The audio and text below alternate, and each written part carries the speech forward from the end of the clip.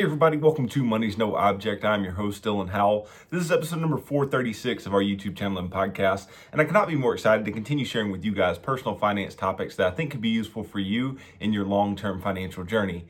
Today, we are going to be talking about something a little different. I want to do something a little different today, and I'm going to start doing this different thing every single Monday for you guys. Most of the time on this show, it is a educational show straight up. I'm trying to teach you about something. And while I think that is extremely valuable, and I'm going to continue to do so throughout the vast majority of my episodes, on Mondays, I want to spend a little time doing a little looking back at the stock market of the past week and seeing what we can expect moving forward. I want to do a little more market commentary, and hopefully that can be helpful for you guys. Hopefully that can be maybe interesting and provide you guys with a little more value if maybe you do have your financial life in order and you're just more interested in investing and what's going on and what you should worry about, or why you shouldn't worry, or whatever, right? I want to provide those things for you, and maybe even open up this channel to another base of viewers that may just be more interested in the investing stuff. So that's what I'm going to start doing today. I'm going to start calling it Stock Market Mondays, and so we are going to dive into it today. So just stick around for a discussion of all that and more in today's episode. Before we get started though, if you could go down below, hit the big red subscribe button, like this video, leave me any feedback in the comments down below, and I'll be sure to respond to anything you leave down there. If you're listening on Apple or Spotify podcasts, be sure to subscribe and leave me a review on either one of those platforms. Follow me on social media at MNO with Dylan. And that's really good supplemental materials to all the things I'm putting out on these long form episodes on YouTube and the podcast every single day. And then if you need somebody to help you to build a financial plan and keep you accountable to that plan over the long term, then I can do that. Just DM me on any of the major social media sites and tell me that you are interested in financial coaching sessions. And you and I can begin working together, pushing towards your long-term financial goals and ultimately pushing you on towards long-term financial freedom, which is what I hope for every single individual who's watching or listening to this show on a day-to-day basis.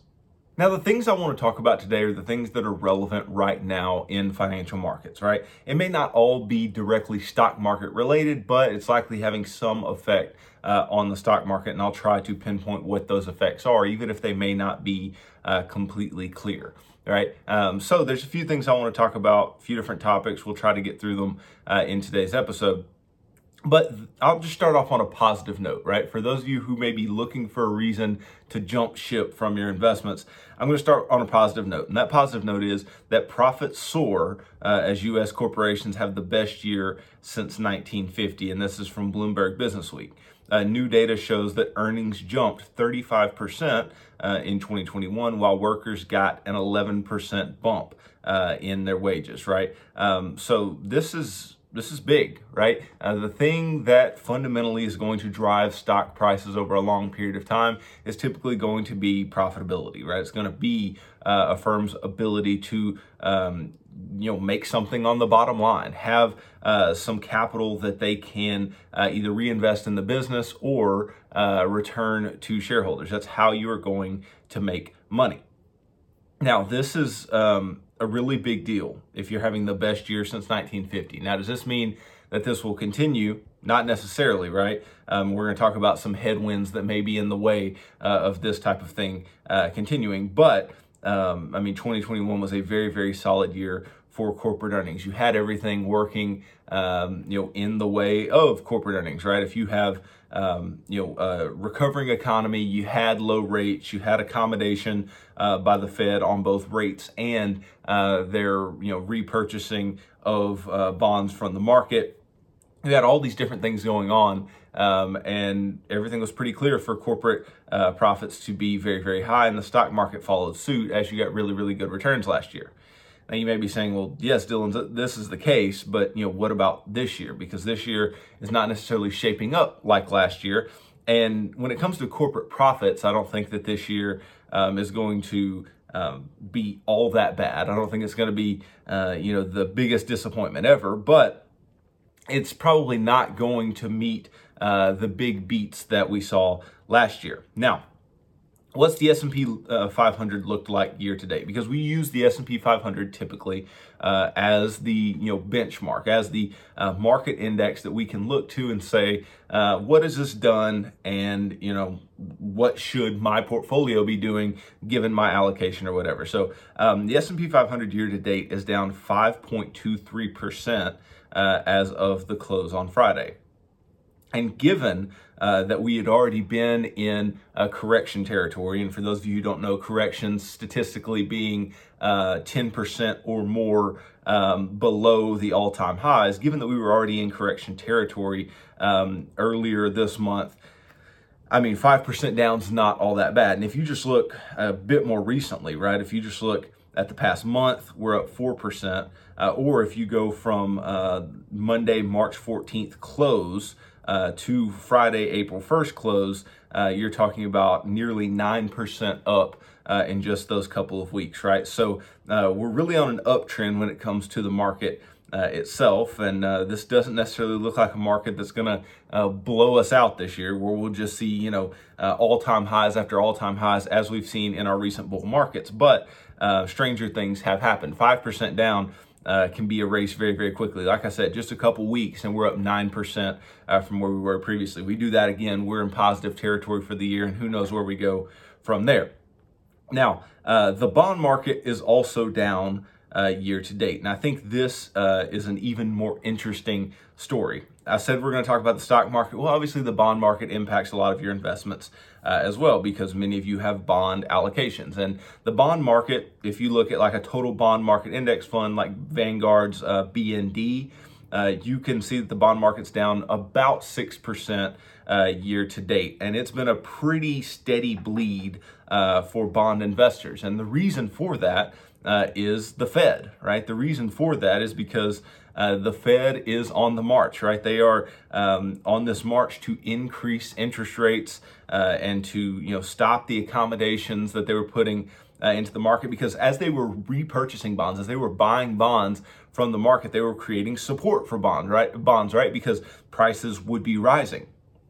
But now they stopped doing that. Now they're increasing interest rates, and as interest rates rise, what happens to bond prices? Bond prices fall. This is just not a good look for bonds as they move forward. Now, does that mean you should not hold bonds in your portfolio? Absolutely not, right? Rarely have we had a year, especially if you have some diversified portfolio, right? If you're just a bond holder, then good luck, hold your breath, do what you got to do, right? Or if you're just a stockholder, then, you really don't have a lot of worry about the bond market anyway. I mean, myself, I don't have a bond allocation, right? I've told you guys before, being as young as I am, given that my objectives are so far out into the future, I invest in stocks only and keep very small amounts in cash other than, my emergency savings and things like that. But for those of you who have diversified portfolios like the typical individual, this is not necessarily bad news for you. Yes, it's bad news for part of your portfolio, but very rarely have stocks and bonds gone in the same direction, and that same direction being downward in the same year. Now, right now, we would be looking at a year where, if the year ended today, that the bond market and the stock market were both down for, the year. But we're only a quarter in, and things are very, very likely to change. Now, that being said, there are also the perfect headwinds in place to keep us from digging out of the hole, at least in the stock market, right? Because there's so many other things that are occurring. Obviously, higher rates are not good for growth stocks, even though they are good for value in general. And the reason that is because growth stocks are typically smaller, they're more strapped for cash, they need to be able to borrow, and the cheaper that they can borrow, or the cheaper that they're issuing new equity, whatever, then they can, grow faster and continue to grow. But when rates rise, it increases their cost of raising new capital. And so it decreases firm value. Whereas value firms that have really good cash flows, are really stable, they are winners during these types of times. But the question really comes, is the S&P going to turn positive for the year? Are we going to see a year where bonds and stocks are both down? My guess is bonds will be down for the year, but will stocks be down? I think it's way too early to tell, obviously, and there's way too many things that could occur or could turn around or could continue in the same direction that we really just do not know. Now, this kind of brings me to my next idea, because I talk a little bit about, okay, the Fed raising interest rates and the impact that this has on the stock market. Something has occurred again recently, and we've seen this a couple times in the recent past, right? We saw this most recently back in late 2019, and we've seen it occur again. Now, late 2019, I feel like there was no real way to know that this would actually come to pass in the way that it did, but it did, okay? And what I'm talking about is an inversion of the yield curve, right? And you may say, okay, well, I don't know what the heck an inversion of the yield curve is, right? An inversion of the yield curve is just literally this. It's when the 10-year treasury bond, right, which is typically going to yield higher than the lower maturities, right? The 5-year, the 2-year, the 1-year, the 3 months, 6 months, whatever, right? Because you're taking more risk by holding a bond longer. There's more cash flow default related risk there, right? So you would expect to get paid more. So the yield on the 10-year, when it drops below the yield on the 2-year, and don't ask me why it's the 2-year, that's just what this indicator is. Whenever it drops below the yield on the 2-year, meaning you could invest in the 2-year and make more than investing for 10 years on an annualized basis, then when that occurs, a recession comes shortly after. So I don't want to sound the alarm on everyone, right? But this has proven to be a pretty useful indicator. So I'll give you some historical precedent here, right? So 1978, late summer of 1978, the yield curve inverted. By 1980, we were in a recession, right? Yield curve inverted again in 1981. By late 1981, we're in a recession again, okay? Yield curve inverts in late 1988. By 1990, we have another recession. Let's see, yield curve inverts in March of 2000. By mid to late 2001, we're in a recession. Yield curve inverts in 2006. By early 2008, we are in a recession. Yield curve inverted in August of 2019. And by March of 2020, we were in a recession. Now that's the one I was saying, okay, how could you really tell? Because would we have been in a recession had the coronavirus not come, right? If we had just kept going in the direction that we were, maybe not. But nonetheless, a recession did occur. And this 10-2 spread really grew even to a year ago. The peak was a year ago. March of 2021, the spread between the 10-year and the 2-year Treasury bond was 1.58%. Well, as of this week, right, this past week, we're at negative 0.06. So the yield curve has inverted. And the question becomes, when's the recession coming? Is it coming now? Is it coming within 2 years? But it seems pretty reliable over a long period of time that it will come, okay?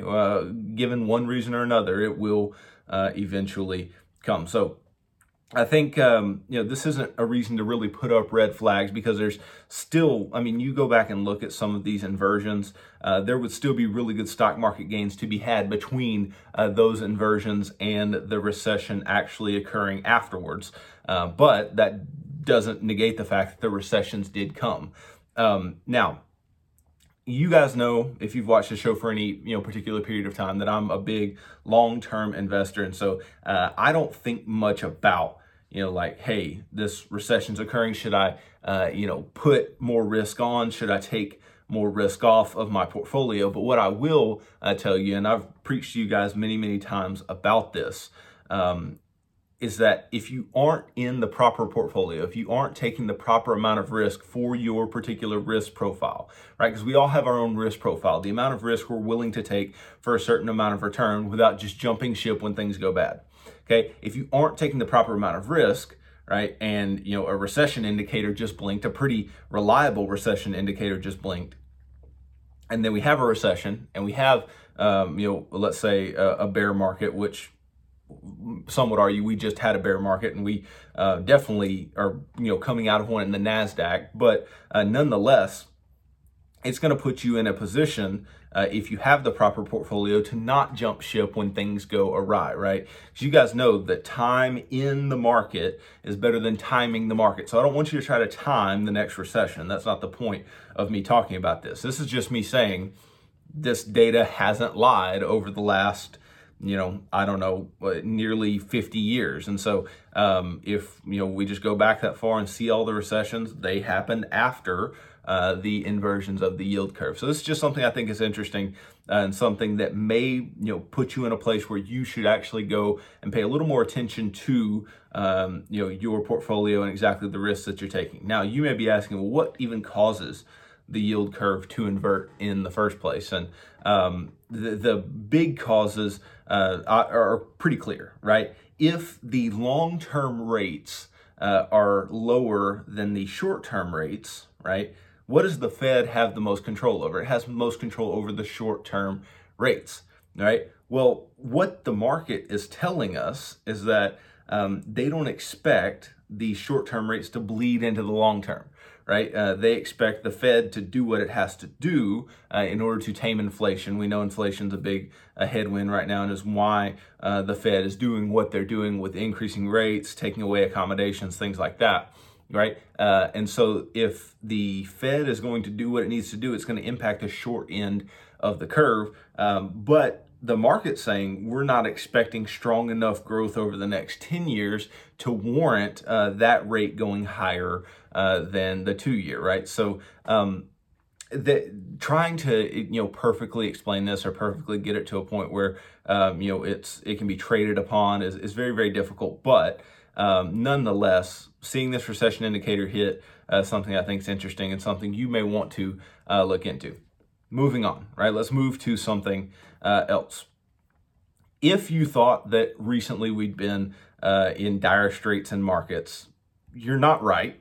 First of all, we've been in much worse situations, but it wasn't a whole lot of fun there for a little while, right? If you go from January 3rd to March 14th close on the S&P 500, it was down 13%, right? Being down 13%, let's say you just hold an S&P 500 index fund, it's no fun, right? But we have to back out a little bit and look at things with a little more perspective, right? If you backed out a year, right? If you felt like that just negated the past year's returns and we're not doing as well anymore and all these types of things, if you go back a year, the S&P is still up 11.48%, right? Which is fantastic. If I was making that year over year in the S&P 500, I would be absolutely thrilled. And you've made more than that in the last 10 plus years if you were invested in the S&P 500 only. So we can't get too bogged down in the fact that things had been bad recently. But something that I wanted to talk about were rolling returns of the S&P 500. And this is something that Michael Batnick put out, who has the Animal Spirits podcast and the Compound and Friend podcast, works for Ritholtz Wealth Management.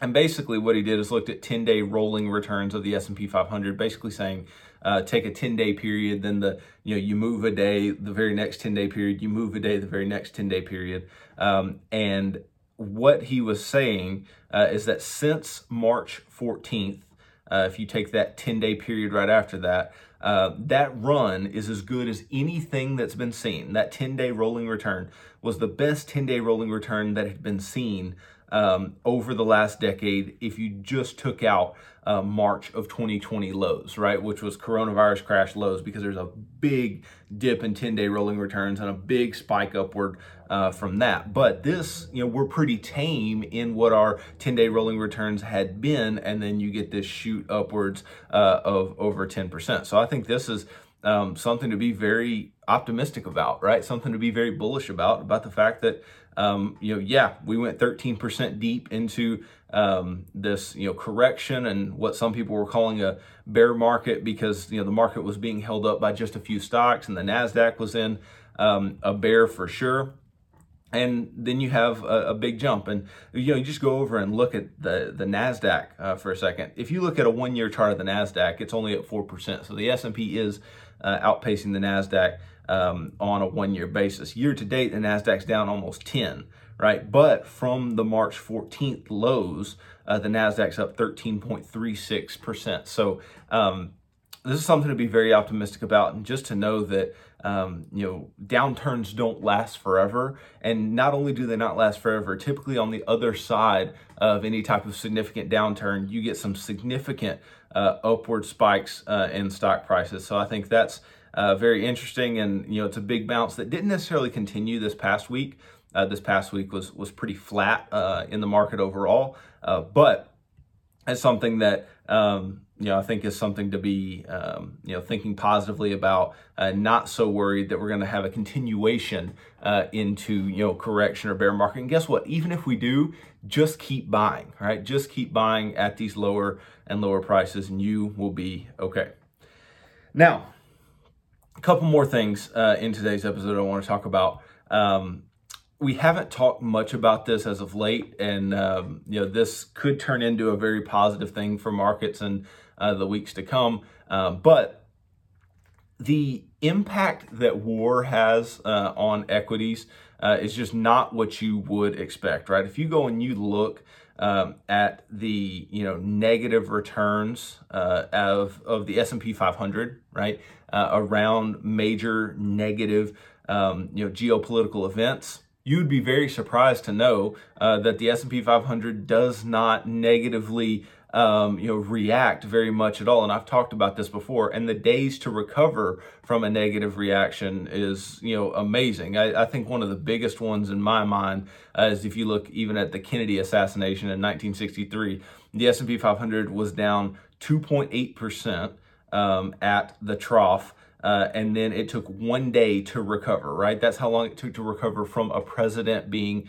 assassinated, which is just an amazing thing, right? So nonetheless, war shocks, they don't have this big impact on equities. Now, that being said, on the other side of that is the fact that if, this, war shock goes away, if there is a ceasefire, if there is, calming of tensions between Russia and Ukraine, then you could see, big bumps in asset prices in the short term.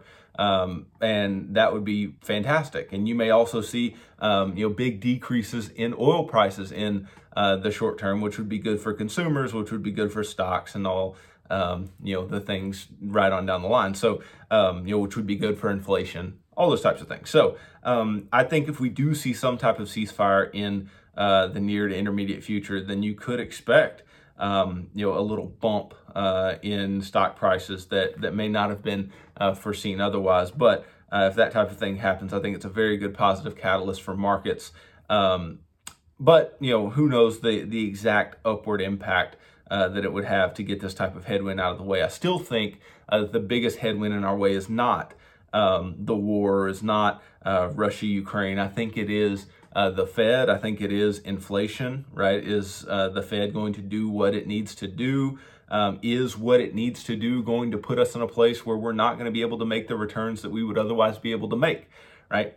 All these things together, I think those are the major headwinds to worry about. But otherwise, like I said earlier, coming off a year with amazing corporate earnings, likely still going to have some pretty good earnings moving forward. I don't see, tons of negative things outside of inflation and the Fed here. So those are things to definitely be looking at. Now, the last thing I really want to talk about in today's episode is the National House Price Index, right? The Case-Shiller Index. So if you don't know what the S&P Case-Shiller Index is, it's basically this index of home prices that covers all 9 U.S. Census divisions, and it reports every single month what the increase in home prices is, or it gives some type of index, right? Some indexed home price value. And if you look year over year from January, right, the data is kind of backdated, right?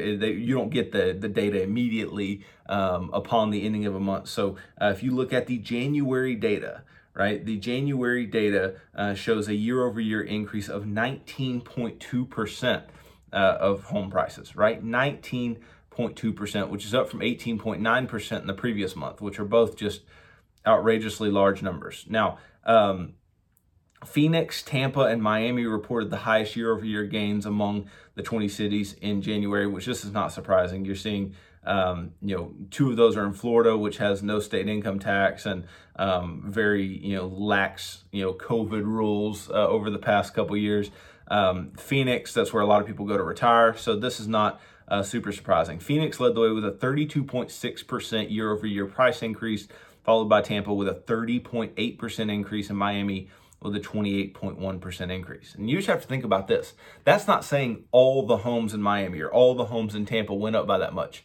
What we're saying here is likely that most homes went up just marginally, right? But you had these homes that are towards the top of the price range, doubling, tripling in price, which is just outrageous, and it drives this average. Now, before seasonal adjustment, the U.S. National Index posted a 1.1% month-over-month increase in January, while the 10-city and 20-city composites both posted increases of 1.4% per month. Now, home price changes in January 2022 continued the strength that were had for much of the prior year. The National Composite Index recorded a gain of 19.2%.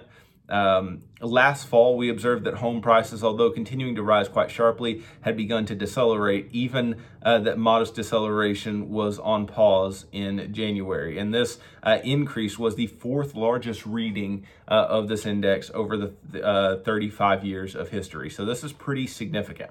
Now, then the question is this going to continue? I know you guys get real interested in housing prices, and I myself am very interested in housing prices, what drives it, what's most interesting. And even with increasing interest rates, right, we're seeing this occur. Because if you don't know, interest rates, especially on like 30-year mortgages, have increased quite substantially as of late.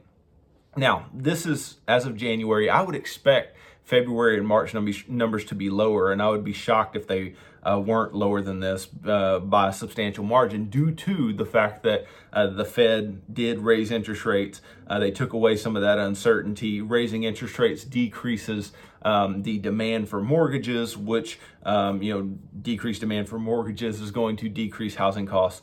Not necessarily decrease housing costs, but maybe slow the increase in housing costs over time. So I think this is very interesting as well. Now, could the housing market have any substantial impact on the stock market? I mean, it's this whole thing of, if you're spending all this money on your house, you have less money to invest, which means that stocks don't go up as much, maybe, right? If everybody's just overspending on homes, but maybe not as well. I think, again, this goes back to the big catalyst being the Fed, being raising interest rates, and the market reactions to said things. So a lot of that is just a wait and see game. But nonetheless, I think there's a lot to be optimistic about. I think there's a lot to be looking forward to. I think that everybody's interested to see what corporate earnings are going to be this year. I think we're interested to see in what the beats look like. We're interested to see what this 10-2 inversion turns into. Right, but always be optimistic of the fact that we do have a very resilient stock market. We do have a lot of consistent buyers, including myself and hopefully yourself as well, that are going to keep stock prices moving up over a long period of time. And ultimately, we've had great fundamentals that have continued to drive stock market prices up and up over long periods of time. And truly, over long periods of time, we've had a very accommodative Fed, even though that may change. And I'm very interested to see how that type of change may impact asset prices. But nonetheless, this is your first Stock Market Monday. Really let me know what you think about this. Let me know topics throughout the week, or topics that I may have missed that you're interested in. You leave those down below in the comments, and I'll be sure to talk about those types of things. But this is what I want to give you guys. I want to give you guys a little bit of commentary. I want to tell you some things that are going on and some things that are impacting markets, and things that you may want to take with you as you go and learn a little more about and look a little more into What I don't want this to turn into is me trying to forecast anything or tell you anything about the future, because I don't know, right? We can, speculate as much as we want, but ultimately I want you guys to be good long-term investors who focus on the positives, who focus on the good things and the things that are going to get us to building wealth over a long period of time. So hopefully you enjoyed this video and you will continue to tune in for Stock Market Mondays. So thanks for watching this video. If you could, go down below, hit the big red subscribe button, like this video, leave me any feedback in the comments down below, and I'll be sure to respond to anything you leave down there. If you're listening on Apple or Spotify podcasts, be sure to subscribe and leave me a review on either one of those platforms. Follow me on social media at MNO with Dylan, and that's really good supplemental materials to all the things I'm putting out in these long form episodes on YouTube and the podcast every single day.